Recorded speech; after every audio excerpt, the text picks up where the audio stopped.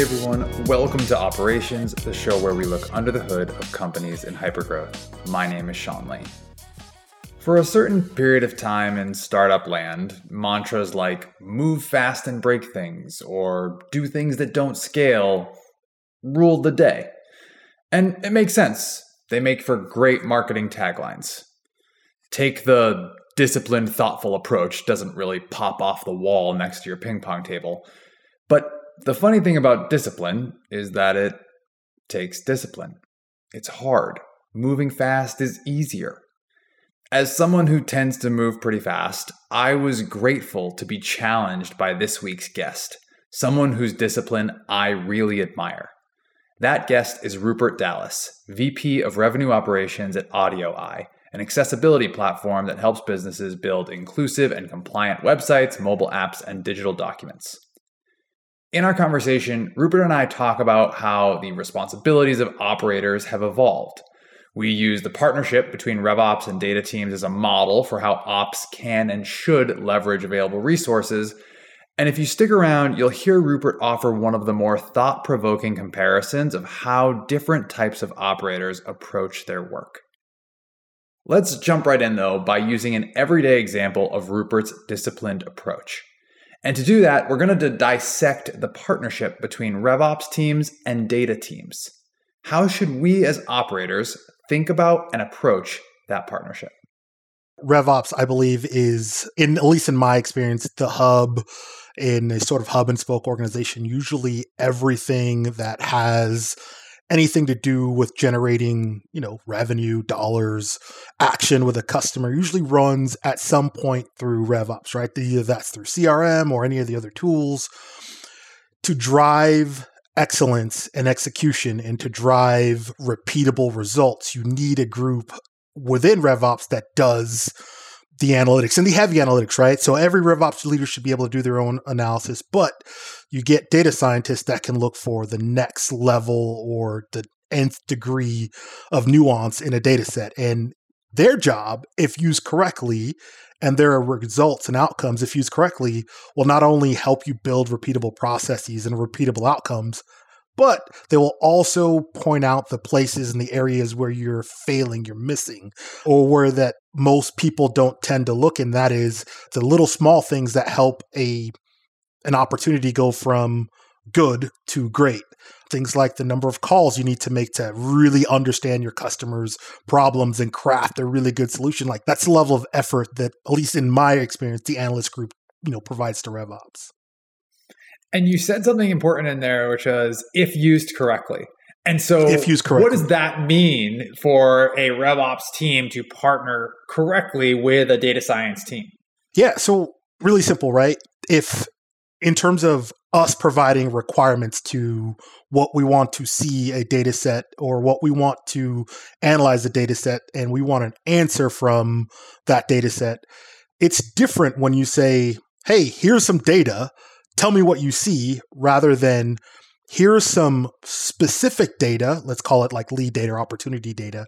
I want to know what my close rate is. I want to know what my start to finish, whether it takes 1 call, 2 calls, 3 calls, meetings, activities.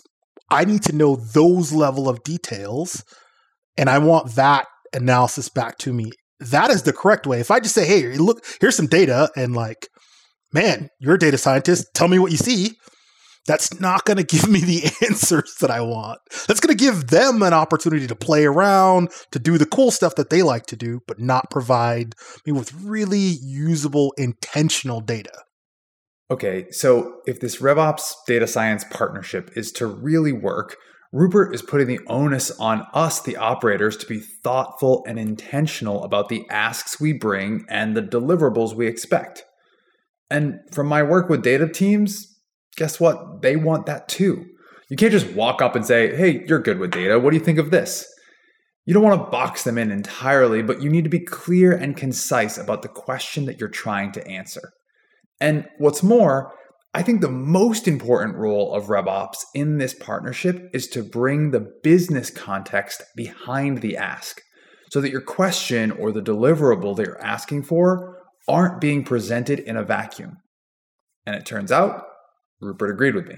That is 100% correct. And I'll give you a perfect example. So we've been embarking on this rediscovery of understanding our entire sales process, not even from like, hey, I have an opportunity that I've created, even going a further back to say, what was the level of effort that I needed to do or to give to have a successful or reasonably successful outcome at the end of this opportunity.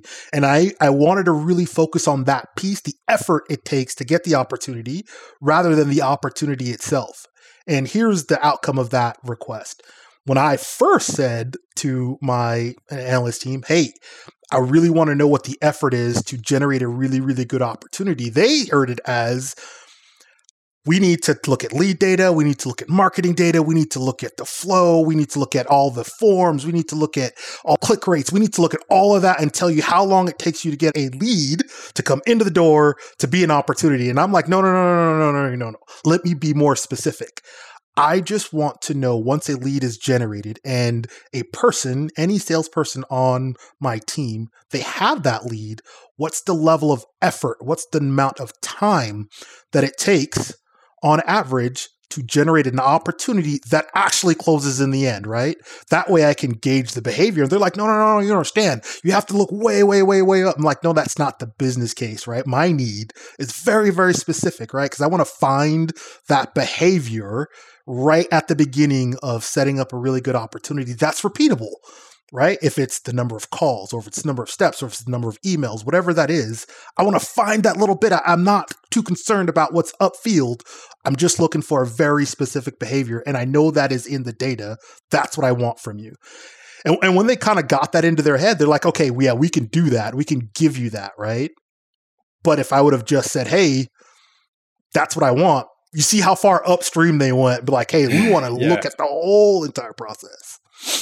So if we pull that thread a little bit, right? Like you've properly defined the business question that we're trying to answer. Now they've gone off and, hopefully done, their magic, right? To bring you back some nugget of insight or answer to the question you're trying to solve.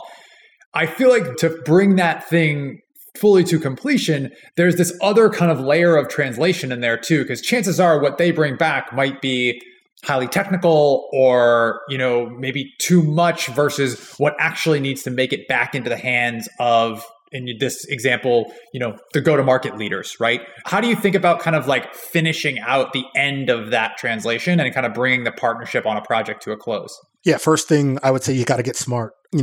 Part of the reason why I can ask very specific questions is I delve into the analytics, right? And so when I get a bunch of results back from the data that, that was given to my team, I start to really look at what is the actual result? What are the things that they said, hey, look, here are the nuggets, whether it's 1 or 10.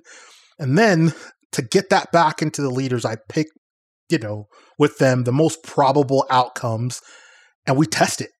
That's the key, right? You test it. Hey, if they said, look, we've noticed that when a customer comes in and it's converted to just an incoming potential and it's a lead and then that lead is qualified, it takes 3 meetings on average to turn that lead into an opportunity that gives you a better than 50% chance of closing, right? So that outcome is easy to test. You know what I do? I go to my head of sales. I'm like, hey, I want to see that before they convert these, I want to see these 3 people or these 2 people have 3 meetings, right?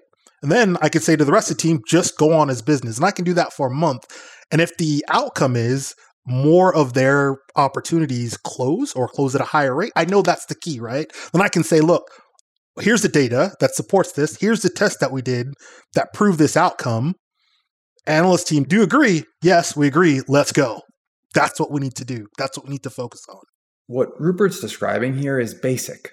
Formulate a hypothesis using data, test your hypothesis, validate or disprove it. It's the execution in the details of his test that I find impressive. He's disciplined to only test his hypothesis with a select group. He doesn't just go straight into changing everything based on a single finding. And look, that discipline, it comes from practice. If you're listening to this and you're not a data scientist, which most traditional RevOps folks are not, this whole process might feel a bit intimidating. But Rupert says we got to get smart. So let's break that down. What's the common language we should develop to even be able to approach a data science team and start this partnership off in the right way? I started with just trying to understand the tools that they use. We use Power BI, we use Metabase, we have a tool called Stitch that takes disparate data sets and you could be able to do, stitch them together. I really, really went to work on really understanding the difference between like a report and a model, right? And for them, I start talking the geek words, right? For them, it's a huge difference. It's a huge difference. But when you understand, hey, I'm building a model to test something and I'm giving you a report that has an outcome that shows a result, those two things are different. And when I started to understand that and like jumping into their tools, then they had enough trust and confidence in me that I could actually give them very, very clear, and I say clear, requests and requirements for them to generate the outcomes that I'm looking for. That was the way that I got smart. I really like that distinction. And like, I guess at what point do you think, you were ready to be able to have those conversations, right? If I'm someone listening to this and I want to get smart, like, does that mean I need to go take a bunch of data science courses? Like, what is good enough to be able to build the type of successful partnership that you've built without, coming to the table with nothing? I'll take it all the way back to the beginning of our conversation. If you take a generalized statement to anyone in your analysis group and say, hey, I want to know, what the repeatable behaviors are that I can have my salespeople provide or do so that I can generate the best outcome. Just take that answer that they're going to give to you, and it's going to be big. It's going to be broad, right? Hey, I'm going to look at this. I'm going to look at this. I'm going to look at this. Look at these things. And then be like, hey, all right, let's just take them one at a time. And I chose to take that piece the closest to the opportunity start. That's the piece that I decided to focus on. And just doing that, you're able to take that big world, universal question and whittle it all the way down to something that you can take off in bite-sized chunks, whether or not you're an expert or not. And that's what's important, right? Most people in RevOps are going to be able to see a big problem and break it down into smaller problem sets. And even if they don't know how, they can just take put it all out there. And now that you've identified what you're going to do, I only want to pick this one little piece and focus on that first. That's the best way and the best advice I can give to someone who's not an expert, especially where most of us are not data scientists, but an inexpert way of saying I can get to very specific answers by really starting with the bigger picture and whittling all the way down to that one thing. And I think like the flip side is the value that you are bringing to the table that you probably don't even recognize, right? Like what you just described of being able to whittle that down to a question, like that's a skill set. Being able to bring the business context that we talked about before that the data team or the data science team might not have, like that's a skill set. And we're so quick, I think, to be self-critical about what we can't contribute or don't know the right, model name for. But in the reality, like there's so much that we bring to the table in that interaction as well. Yeah. I mean, I took statistics in college and I couldn't remember what a two-tailed t-test actually does, right? And I couldn't remember what statistical methodology was because, I haven't been using that in 20 years. However, I do know what like a unique value is, and I can understand like what probabilities are, and I know what a bell curve is, right? And I know when they say, hey, look, your highest probability to reach your outcome is X, like I could look where that is on a graph. And most people, you're laughing, but most people can do that, right? Yeah. The trick here is being able to phrase it in a way that you can get to at least to that outcome, right? Where you can point to something on a piece of paper. I'll be completely honest with you all, and don't tell anyone at my company because they think of me as the numbers guy, but I was a communications major in college. If I can properly use the word quartile in a sentence, I'm having a good day. But what Rupert is talking about, at least on the RevOps side of this partnership, isn't advanced mathematics. It's pattern matching and problem solving. Rupert saw a problem, and instead of letting the scope of his answer get wildly out of control, he instead narrowed his focus down to the most specific point that he could and addressed that problem and that problem alone. Again, the word discipline comes to mind. And from my conversation with Rupert, it became clear to me that he has thoughtfully developed his own disciplined approach to ops as a whole as he's watched his role and his responsibilities evolve over time. I will say that for me, getting into RevOps, I started on the sales ops piece of this, right? Where it was just, hey, as an operator, you just operated or you admin or you managed your CRM. And in this case, mine has been Salesforce for the past 15, 20 years. And then you do your regular stack, right? And you manage that and you manage a little bit of the analysis, but you partner with everyone else. For me, that changed when they started to add on responsibility. When I took on more responsibility beyond just Salesforce, beyond just our tool stack, it became a real passion of mine when we started to integrate marketing ops, when we started to integrate things like having a representative from product and product operations and product marketing show up to the table to really put inputs on what the desired outcomes are when they come to the table. And then you start to really get synergistic about creating better outcomes. And that was a light switch. And man, I jumped in, running to the beach, taking off all my clothes, like this is it.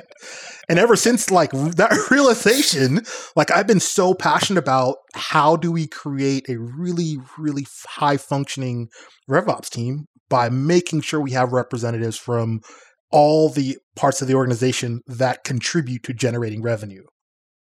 And the thing that sometimes I get nervous about, right, when you're adding in all those different functions that you're describing and saying, okay, this is going to be this centralized resource across all these different parts of the customer journey, marketing, sales, sometimes customer, right? Something that makes me nervous sometimes is that the breadth of stuff is getting too big, right? And so because there's so much stuff, what is now starting to happen is everyone's kind of definitions and approaches to RevOps can be slightly different depending on the company you're in and the structure of your team. You've also said, though, that within that spectrum, you're also seeing just the approach that operators take to RevOps itself. You've seen a little bit of a schism there too. I have. And that is I think a result of the difference in, and I don't want to use the word age, but time in space or time in service, right?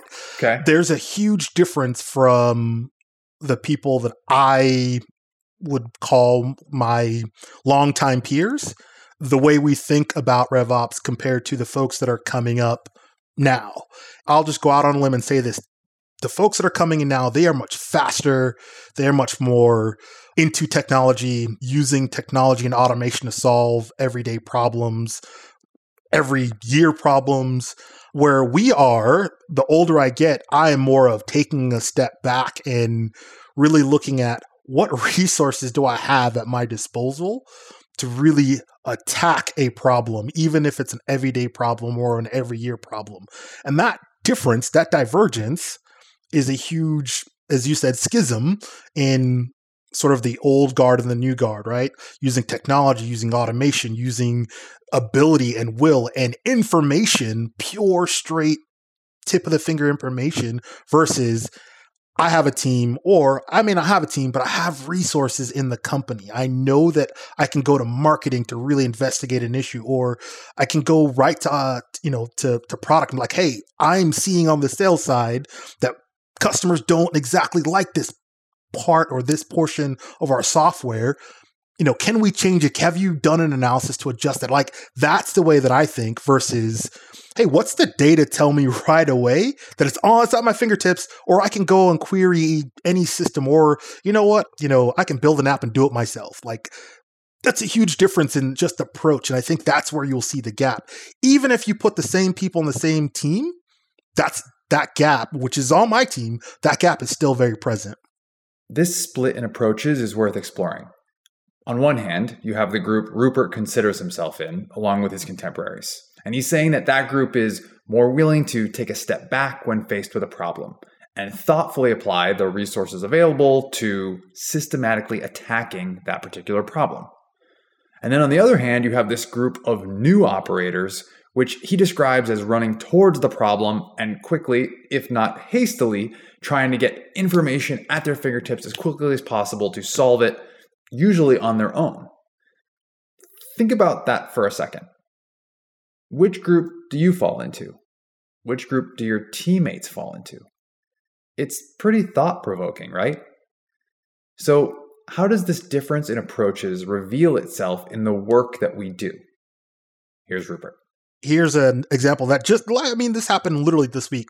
So we're trying to figure out, what paid advertisements that we are, paying for that are producing the best results, right? And of course, the person that runs paid advertising for our team and marketing, he jumps right into like Google Analytics. He looks at our page views and he's like, he's like, we can do this and we can do that. We can start making changes. And I'm just like, well, is the language on those ads resonating with people?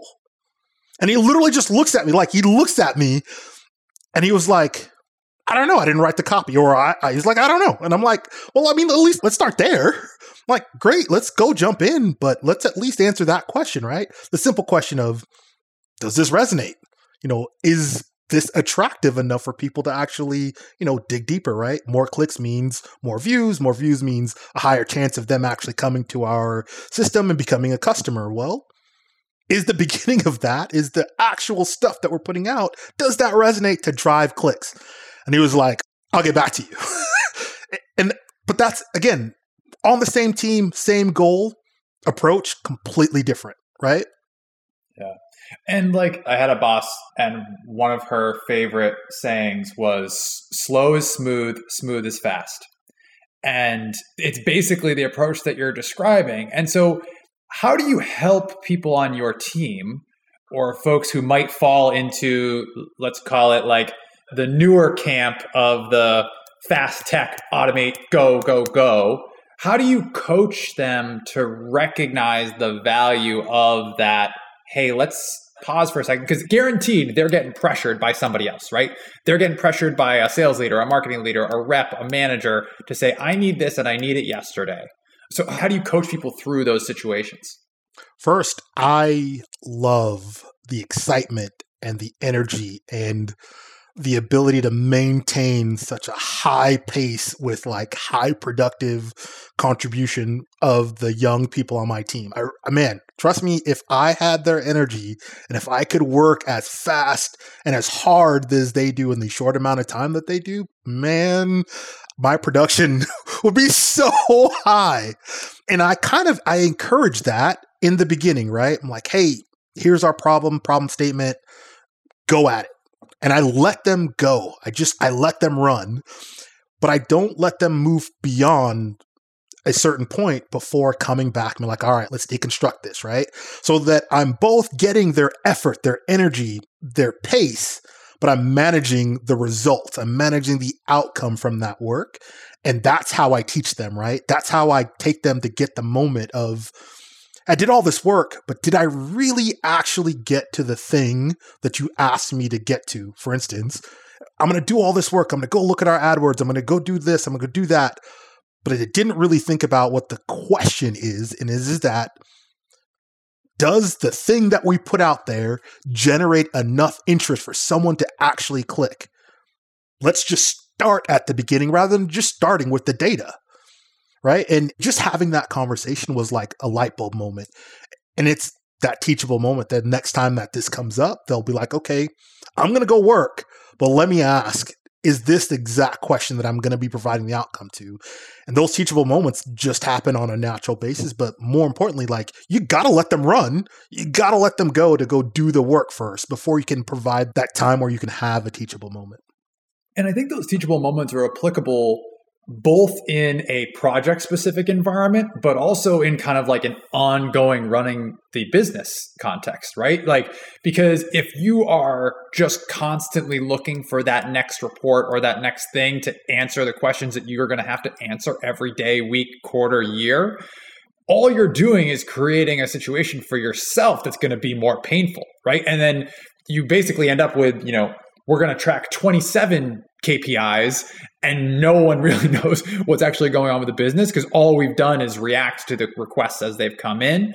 And so to me, that's the other part of this, which is you're helping them to see around corners for why this new thing might break, or the follow-up question that someone's going to ask to that single report that they might have built that they thought had the critical answer. Am I thinking about that the right way? Yeah, you absolutely are. And, this phenomena, I will call it a phenomena where people tend to miss like the critical step in a chain really happens when there is an event or a campaign, and it's after campaign and it's after campaign, and there is no area, there's no space for really thought out, really intimate, backwards looking perspective. And what I mean is by before moving forward, let's have a post-mortem. Where did we fail? Where did we knock it out of the park? What are the lessons learned?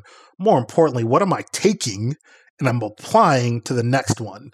Right. And that's also a teachable moment. But the only way to get to those is to have that stop, right? Not to, hey, we finished this campaign on Monday or on Sunday, and we're starting the next one on Monday. And we're going to run and we're going to go after it. And everybody else, you can do analysis and figure out what's working. Then you tell me to make the pivot or the adjustment while I'm already in it. Like, I've seen companies run that way. I've seen teams run that way. A lot of sprints are run that way. Hey, we did this 2-week sprint. At the end of that sprint, we have a result. Then it's on to the next 2-week sprint without taking that time, that gap in between to really, really do the breakdown. What was good? What was bad? What did we learn? What are we taking forward? What are we just not doing ever again? And take that lesson into the next. And you can actually do that in a really functionally timely fashion without taking too much time, so that's away from, the job of being an operator, especially as a leader and an operator. Anybody else sitting there thinking about how incredible it must be to have Rupert as your manager? And not just for the experience of being an individual contributor on his team in that type of environment, but the lessons that his team members must learn that they will inevitably take with them, whether they realize it or not, when they go on to become leaders themselves. I really admire him for it. I also acknowledge that his discipline may feel both idealistic and unrealistic to some of you sitting there with this endless list of projects on your plate. So that begs the question, how does Rupert take the theory of what he's describing and ensure that he has the discipline to consistently put it into practice? It's hard. I mean, the pure, simple answer, it's hard. Very, very hard. But there's also a saying with age comes experience. And I don't even think that's correct. I just think that with time comes experience. And I've had enough time to get myself into enough trouble where it hurt. No, it really did. It hurt enough where I don't want to do those things again. And and I would rather impart or download that pain into someone so that they can avoid that, avoid at least my own mistakes. And so that they are better, at the beginning, or we are better together at the beginning, rather than, let them run, let them make their mistakes, and then be like, hey, pick them up, brush them off. Here's how you fell down. And I'm constantly doing that, right? And that's why I take the time. And when I say it's hard, it's difficult because they're moving fast, and my inclination is also to move fast, right? Is try and keep up rather than let's take a couple deep breaths. Let's have a glass of water. Let's plan some time on my calendar. Let's say it's 2 hours every, 2 weeks or every week, and be like, I am calling it all stop, and we're just going to talk about stuff, and we're just going to catch up with each other. We're going to stop.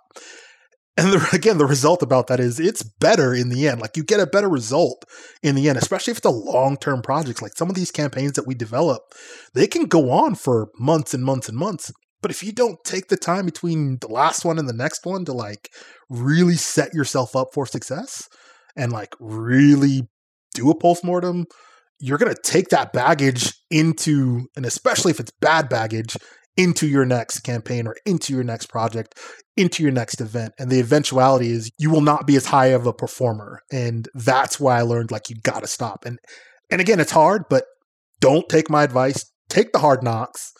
And then you will learn for yourself that you need something like this.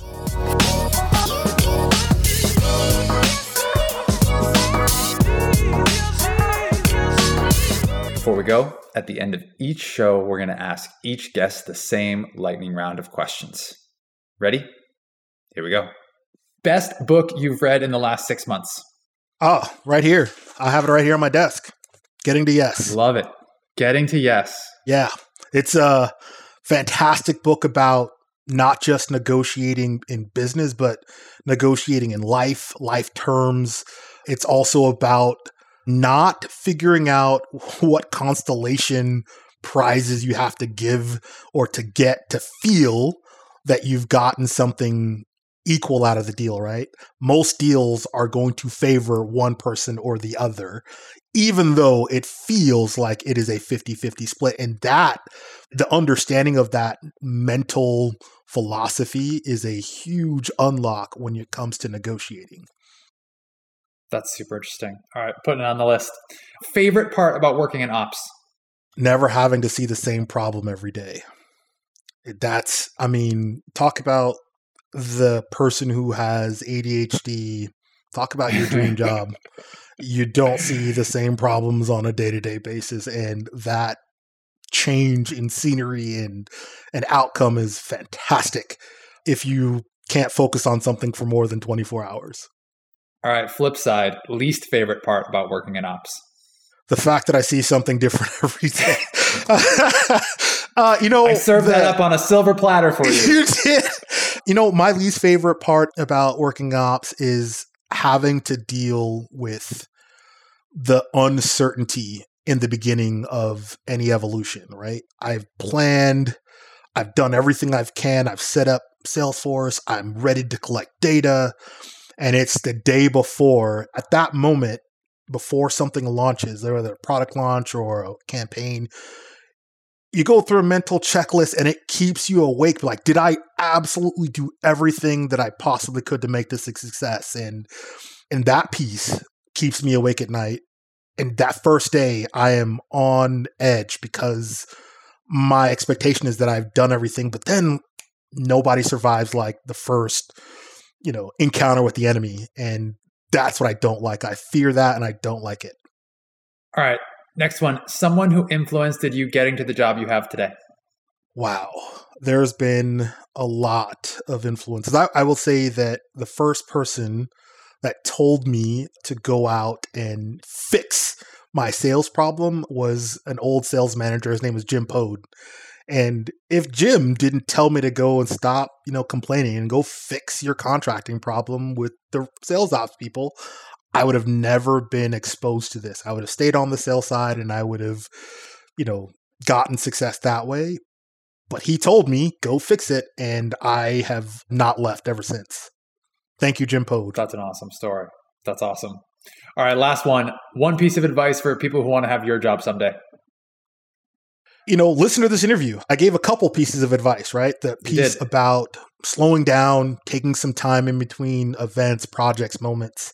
Have teachable moments. And if you're on the receiving end, really take those moments to heart. I have had, again, plenty of opportunity to fail and to fall on my face and to be picked up and to make my own mistakes. But if someone cares enough about you in your position and has put enough interest in you to keep you from failing, take that to heart and internalize it, execute, operate on it, and it will extremely accelerate your career.